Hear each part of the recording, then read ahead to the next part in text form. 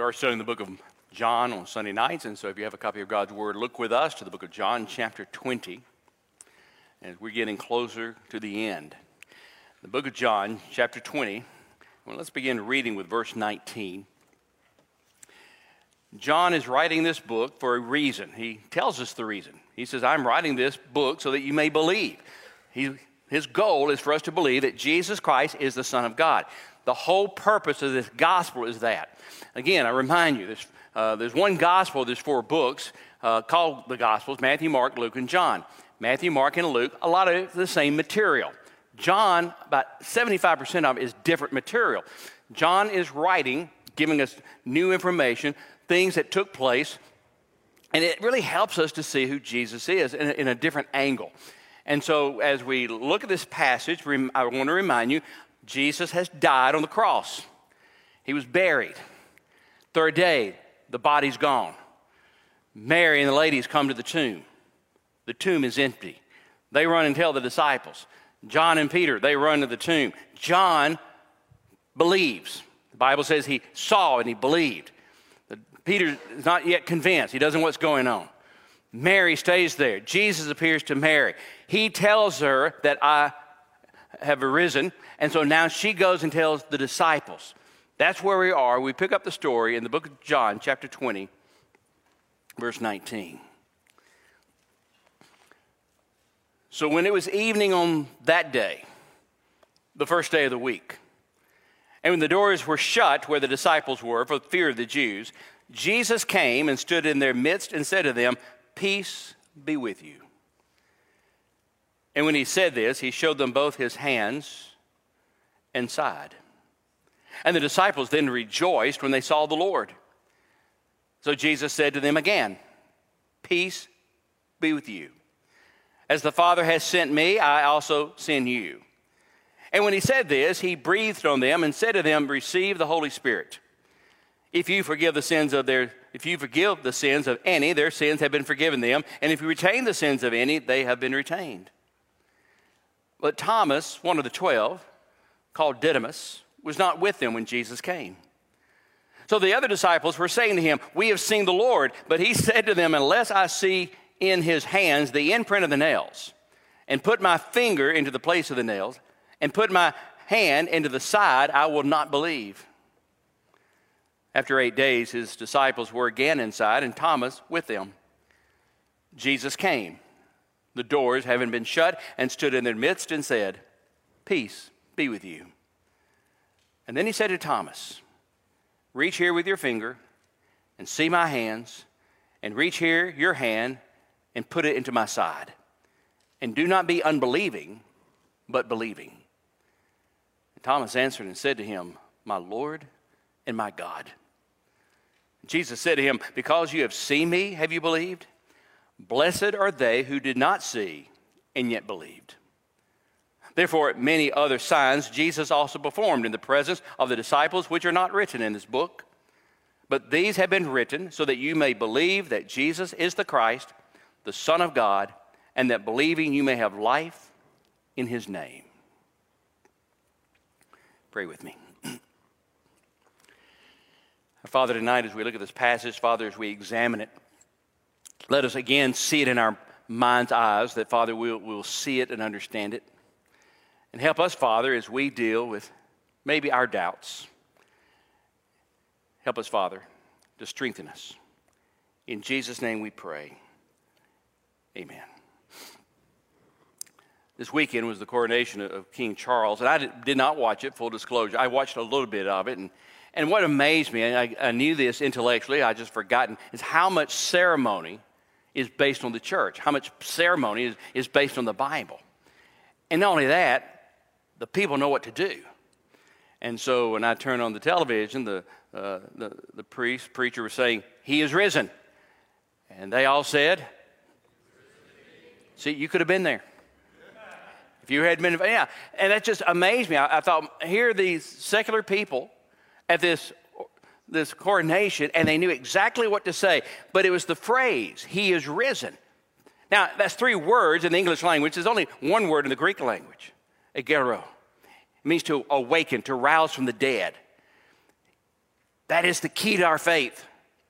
He is risen. You take that out, we have no religion. We have no relationship. We have no God. You take that out because Jesus is alive. That's the story. That's the gospel story. And so 2,000 years ago, the scripture claimed that God became flesh. He lived a life without sin. He went to a cross. He died for our sins. He was buried. Third day, he arose. He is risen. That's the story. So what does that have to do with us 2,000 years later? Well, if he's not risen, we have no hope. If he's not risen, we shouldn't even be here. We're wasting our time. Everything is based on that fact that he is risen. So last week we saw that Jesus is risen. And now Mary has told the disciples, and now Jesus appears to them. So what we're going to do is something a little different tonight. We're going to take a really verse-by-verse approach tonight, looking at this passage. There's a lot of information here. I want you to see all the dynamics here. So really have your Bibles ready because we're going to look at more verse by verse. It begins in verse 19.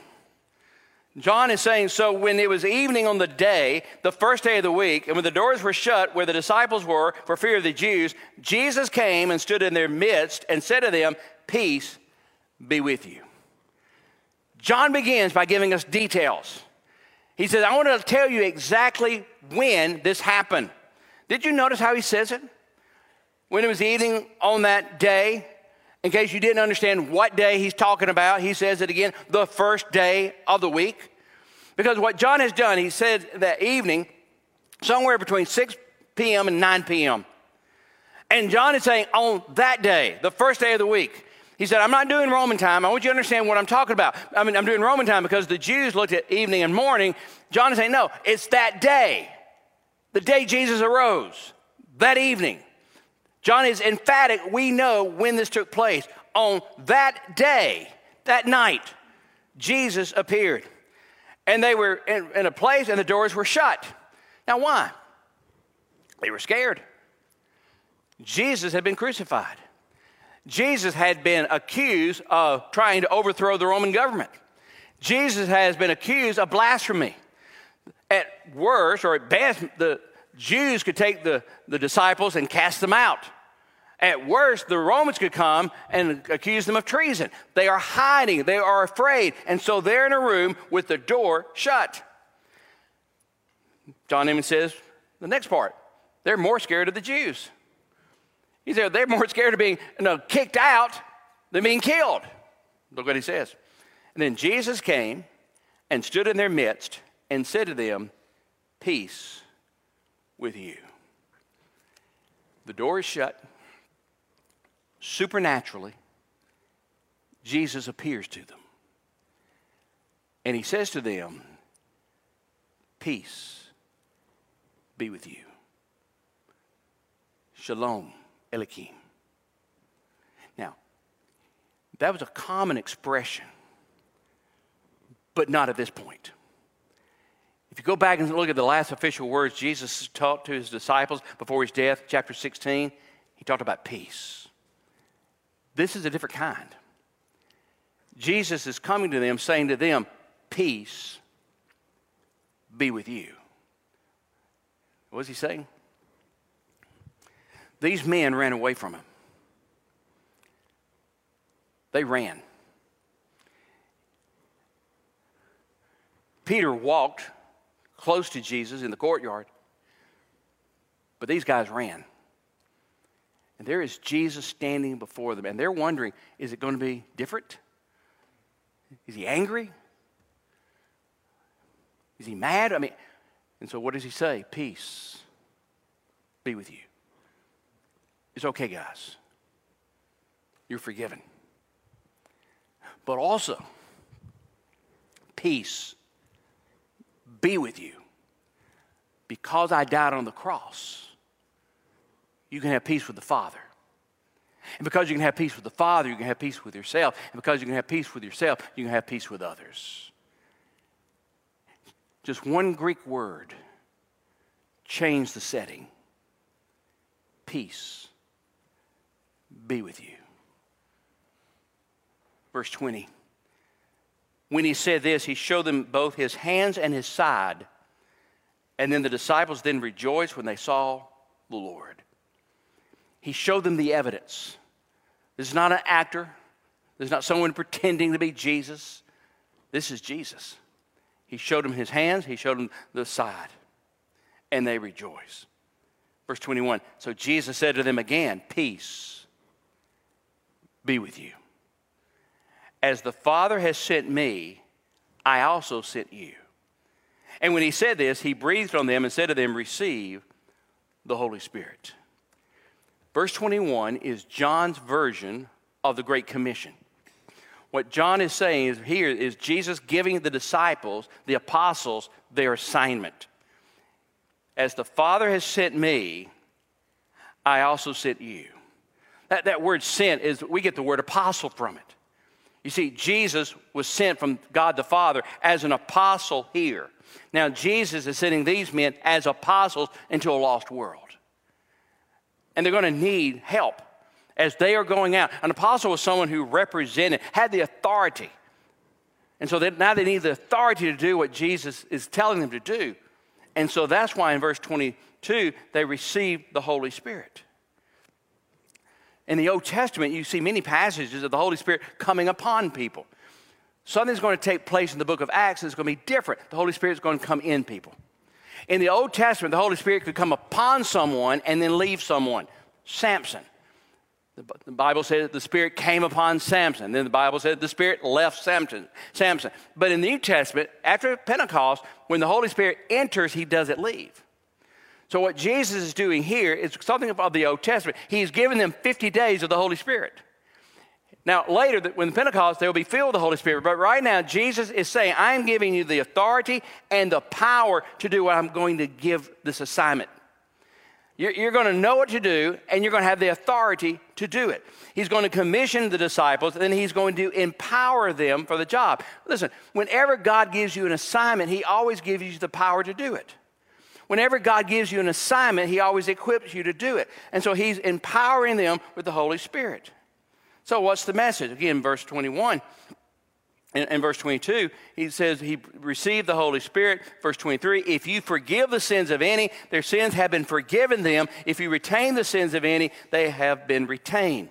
Now, he is not giving them the power to forgive sin. Only God can do that. Now, what he's doing to them is saying, I'm sending you out to bring forgiveness. And if you don't tell them that message, their sins are going to be retained. But if you go and tell them this message, now their sins can be forgiven. By the way, it's the same message for us. If we don't tell people about coming to know Christ, how are they going to come to Christ? And if we don't tell them, if they don't find a way to salvation, their sins will be retained. And so Jesus is saying, I'm sending you out there. Just as the Father sent me, I'm sending you out. I'm giving you the Holy Spirit power. And this is the encouragement. If you don't do this, their sins are going to be retained. And so here's the Great Commission to these apostles. Again, only God can forgive sins. So now they have been charged and now they have been commissioned. But someone's missing. Not everyone's in the room. Verse 24, but Thomas, one of the 12, called Didymus, means twin, was not with them when Jesus came. He missed out. He wasn't there. He didn't see Jesus. He didn't hear the commissioning. He wasn't there. Now we do something to Thomas I think is really unfair. We give him a nickname. I don't know if you've ever gotten a nickname. It's hard to get rid of a nickname. You get one as a child, you'll have that nickname maybe for the rest of your life. I've done funerals, and people say, he goes by this name. Where do you get that? Third grade. He's 85 now. You get stuck with a nickname. I think maybe the greatest example of that was a man named Douglas Corrigan. On July 17, 1938, he loaded 320 gallons of fuel and 16 gallons of oil in his monoplane, and he was going to leave from New York City and fly to Long Beach, California. This 31-year-old pilot left at 5:17 a.m., and no one knows what happened. Instead of going west to California, for some reason, he went over the Atlantic Ocean. And he started flying over the Atlantic Ocean. Then he got into a fog. He didn't know where he was. And so he is flying. He has a faulty compass. There's no radio combined. There's big embarrassment. When the fog lifted, there's no desert where it should have been. There's water. He didn't know where he was. He just kept flying. And finally, he landed in Ireland, Dublin, Ireland. When he exited the plane, they came up and said, "What's wrong?" He said, "I flew the wrong way." Well, he came back to America as a hero. They actually gave him a ticker tape parade in New York City. He became a celebrity, became wealthy for this, but he had a nickname. He couldn't get rid of it. He ran for Congress, but he couldn't get rid of the nickname. He ran an orange grove in California, very successful businessman. He never got rid of the nickname Wrong Way Corrigan because of one mistake. Well, Thomas is the same way. I mean, there are many other names we could give him. We could call him Disciple Thomas. He was a disciple. He was with Jesus. Jesus called him to be one of the 12. They still say he's one of the 12, even in this passage. We could call him Devoted Thomas. He was devoted to Jesus. Remember in John chapter 11, when Jesus said that Lazarus is dead and they were going to go to Bethany, and Thomas said in verse 16, "Let us go that we may die with him." He said, they're going to kill Jesus. We might as well go and die with Jesus. So his nickname could have been Devoted. His nickname could have been Deductive Thomas. Thomas was a person that wanted to think things out, figure things out. So in John chapter 14, when Jesus said, "I go and prepare a place for you, and where I go, you know," Thomas is the one who said, "Wait a minute, God. Wait a minute, Jesus. Look, where are you going? We don't know the way." And that's when Jesus said, "I'm the way, the truth, and the life." But that's not how we know Thomas. We know Thomas as Doubting Thomas because of one event in this passage. Now, why was he doubting Thomas? Because he didn't believe Jesus came from the grave. Now, before we condemn him tonight, let me be his lawyer. I submit to you, he saw Jesus die. That's his image. Jesus was on a cross, wearing a crown of thorns, bloodied, a spear thrust in his side. He saw the body after he had been scourged. He saw him die. You don't expect someone who's dead to be alive. No one expected that, not even that time period. You can't blame him. All he remembers is that bloody image of the cross. I submit to you also, he has not seen Jesus alive. Mary told the disciples, but they had to see Jesus before they believed it. I mean, the apostles told Thomas, but he had not seen Jesus. Now, by the way, where was Thomas? We don't know. You see what you miss when you don't come to church? This story would have been different if he'd just been there. Now, we know he wasn't there because he was lost, because it says he's one of the 12. He's still part of the group. And we know he's not there because he's afraid of dying, because he said, "I'm willing to die for Jesus." And we know he's not there. He wasn't there because he didn't care where Jesus was. He did care. He said, "Where are you going, Jesus?" Probably you've just broken down with grief. His Lord Jesus had been killed. Third, I submit to you, he never said he wouldn't believe. Look what he says. Verse 25. He said, "Unless I see in his hands the imprint of the nails, and put my finger into the place of the nails, and put my hand into the side, I will not believe." Thomas never said, "I will never, ever, ever believe." All he's saying is, I need some evidence. I need to see those nail prints, and if I could thrust my hand into the side, I would believe. I need the evidence. Now, if you saw someone die in front of you, wouldn't you want some evidence? That's all Thomas is saying. I'm not there yet. I can't believe this. So what happens? Verse 26. After 8 days, his disciples were again inside, and Thomas with them. Jesus came, and the doors, having been shut, stood in their midst and said, "Peace be with you." And then he said to Thomas, "Reach here with your finger and see my hands, and reach here your hand, put it into my side, and do not be unbelieving, but believing." I have looked at this passage many, many times, and just recently I noticed something. 8 days earlier, the doors were shut, and Jesus came and stood in the midst. Verse 26, the doors were shut. Jesus came in and stood in their midst. 8 days earlier, Jesus came in. Twice he said, "Peace be with you." Verse 26, Jesus says, "Peace be with you." 8 days earlier, in verse 20, he offered the disciples, "Look at my hands and my side." Verse 27, he shows Thomas his hand and his side. He does exactly the same thing to Thomas as he did to the apostles. He didn't change anything. He did exactly what he gave to the apostles. And I love the fact that Thomas sees this. Verse 28, and says, Lord, my God." I love the fact that Thomas, remember what he said? I have to touch. I have to put my hand in the side. Thomas doesn't touch Jesus at all. Once he sees Jesus, he knows it's Jesus. Thomas embraced him. Charles Spurgeon, the great English preacher, said, when you have doubts, just look at the nail-scar hands. That's what he did. He said, I have to touch them. But then he saw Jesus. I don't have to touch him at all. Thomas wanted evidence, and Jesus revealed himself to him. And Thomas embraced him.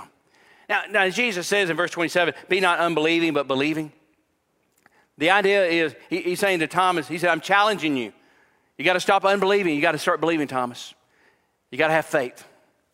And what is Jesus talking about? Well, Jesus is talking about, Thomas, you had the testimony of the apostles. That's all you need. You don't need to see me to believe. You don't need to see the physical resurrected body of Jesus to believe. All you need, Thomas, is to believe the testimony of the apostles. Guess what? Today, you don't need to see the body resurrection of Jesus. You just need to believe the testimony of the apostles of the Word of God. That's what he's saying. Thomas, there are going to be a lot of people that will never see me. Blessed are those who hear and they believe. And Thomas proclaimed maybe the most powerful message in Scripture about Jesus. And he says in verse 28, "My Lord and my God." My Lord and my God. The first word is, Kyrios. It means king, Lord.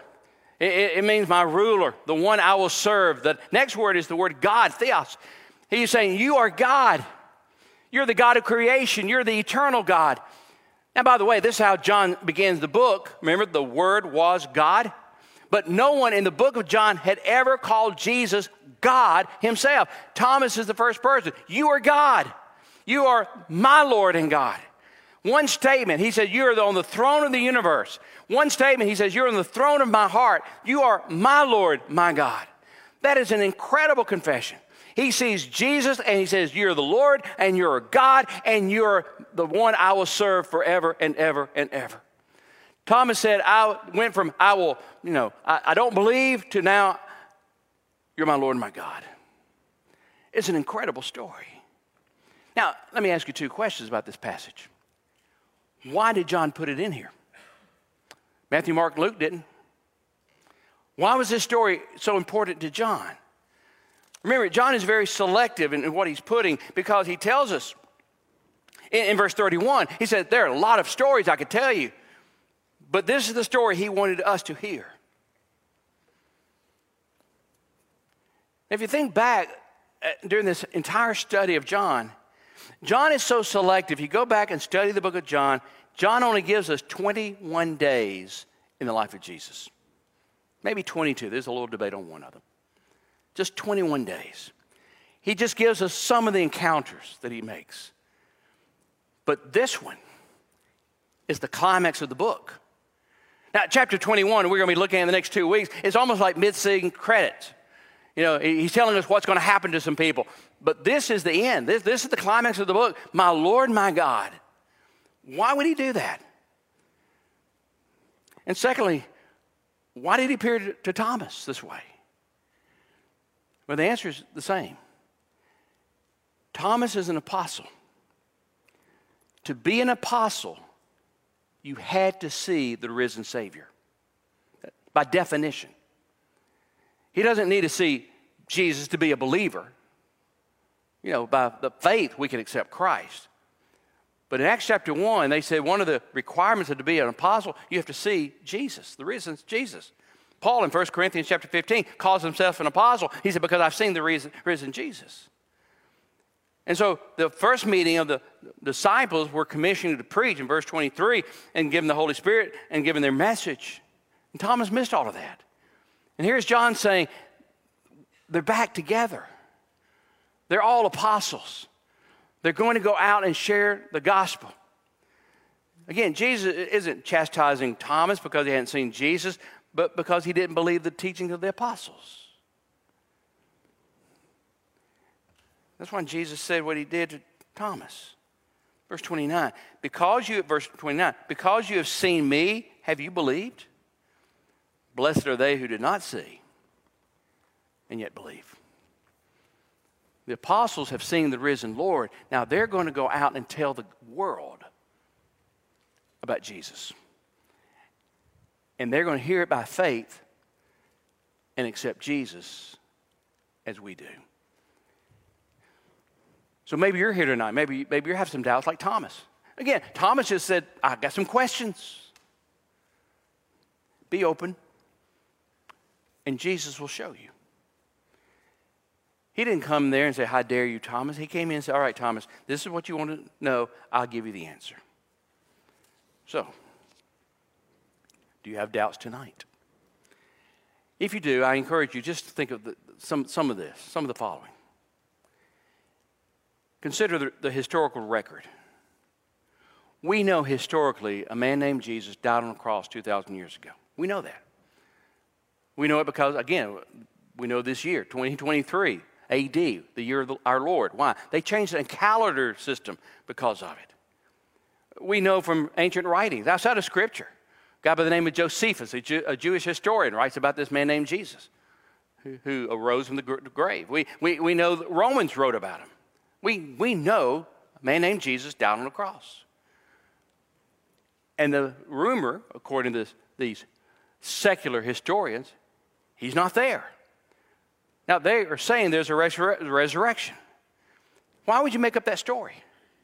Why create a story that's going to offend the Jews and offend the Gentiles? And not only that, if you're going to make up a story, this is the world's worst way to make up a story. The first witness was a woman who could not testify in court. Women in that world could not testify. They were considered second-class citizens. I mean, if you're going to make up this kind of story, the disciples would have been the one, not a woman. Not only that, this was a public crucifixion. This wasn't a poisoning or a drowning. This was in front of people, in front of officials. If you're going to make up this story, you would not have him be crucified in front of a lot of people. And then, where's the body? I've said it many times. What happened to the body? If you can explain what happened to the body of Jesus Christ, you will destroy Christianity. And I know there are people out there who say, well, he didn't die. Again, you look at the crucifixion, the scourging, and tell me he just passed out. And then there are others, I've heard people say, oh, everybody went to the wrong tomb. Really? Everyone? Then say, well, his disciples stole the body. Those cowards? They're behind locked doors. They ran when Jesus was alive. You think they're going, while after he's dead, take on the Roman Empire? Then they say, oh, well, the authorities stole the body. Really? Well, they could have stopped all this by taking the body of Jesus down Main Street, Jerusalem, and said, there he is. What happened to the body? Explain it. Secondly, consider this. Consider the eyewitnesses. There are many eyewitnesses to the story. Mary Magdalene, Mary and the other women, Peter, the disciples, all the apostles, 500 disciples, James, the Apostle Paul. These stories were around when the church was growing. You could go to these witnesses and they would tell you, well, I saw them. You said, well, then maybe they're lying. Really? What an incredible conspiracy that these people are making up the same story. Consider the early church. How did the early church come into being? How is it possible that the Jews would change their style of worship, change their day of worship, and change their focus of worship? I mean, they went from worshiping on Saturday to Sunday. They went from praying to the Father to Jesus. They went from preaching the 10 Commandments to preaching Jesus is the only way. How would they do that? They went from believing in an animal sacrifice, circumcision, dietary laws, and many other laws regarding physical purity to saying that Jesus was the temple and Jesus is the only way. It'd be like if all of a sudden Southern Baptists decided we're going to worship midnight on Tuesday, sacrifice animals, and call God Bubba. That would make no sense. And not only that, this church changed the world because in a few hundred years it will become the state religion. How do you explain that? A couple of years ago, Wall Street Journal was talking about this. The author of the Wall Street Journal said this about the rise of the church. There's no accounting for the rise of Christianity without weighing the revolutionary effect of these nobodies, or what they call the resurrection, in quotation. Their encounter with one whom they embrace as the risen Lord, whom they first knew as this itinerant Jewish rabbi, Jesus of Nazareth, and who died an agonizing and shameful death on a Roman cross outside of Jerusalem. Here's a secular writer saying the only way you can explain the church is because they really believe this man named Jesus arose. Now you got to consider the disciples' courage. I mean, all these guys ran away. What happened to them? Well, all but one was martyred. You don't die for a lie. You die for what you believe it to be true. You see, if we don't even have all that, we don't need all that. We have the Word of God, the testimony of the apostles, saying He is risen. That's really all we need. But if you ever have doubts, the evidence is there that Jesus is the Son of God. He came, He lived a sinless life. He died on a cross for our sins. He was buried, on the third day He arose. And He's coming back. That is the message. And by the way, you can know all those facts and still be lost. You have to put your faith in that by giving your life to Jesus. And so tonight, if you've never given your life to Christ, tonight's the night. Those of you watching online, if you've never given your life to Christ, will you give your life to Christ tonight? By admitting that you're a sinner, saying, I cannot save myself, God, I have messed up. And I do believe this story that Jesus did die for me, was buried, and the third day arose. And I confess, I choose to follow Him in every area of my life. If you will make that decision, if you would text the word today at 270-398-5005. But if you're here tonight and you've never given your life to Christ, we do so tonight. Would you stand and bow your heads?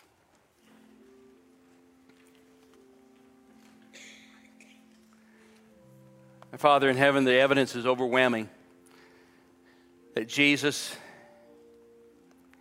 is the Lord of Lords and the King of Kings. And so, Father, my prayer is that if there's anyone watching online or anyone here tonight who's never given their life to Christ, Father, let tonight be that night. Let them embrace that message. And Father, in faith, ask Jesus into their life. Father, for the rest of us who are believers, I pray that tonight will remind us that we have a job, a duty to tell the gospel story to a lost world, knowing, Father, that you will empower us and equip us to do so. In Jesus' name we pray, amen.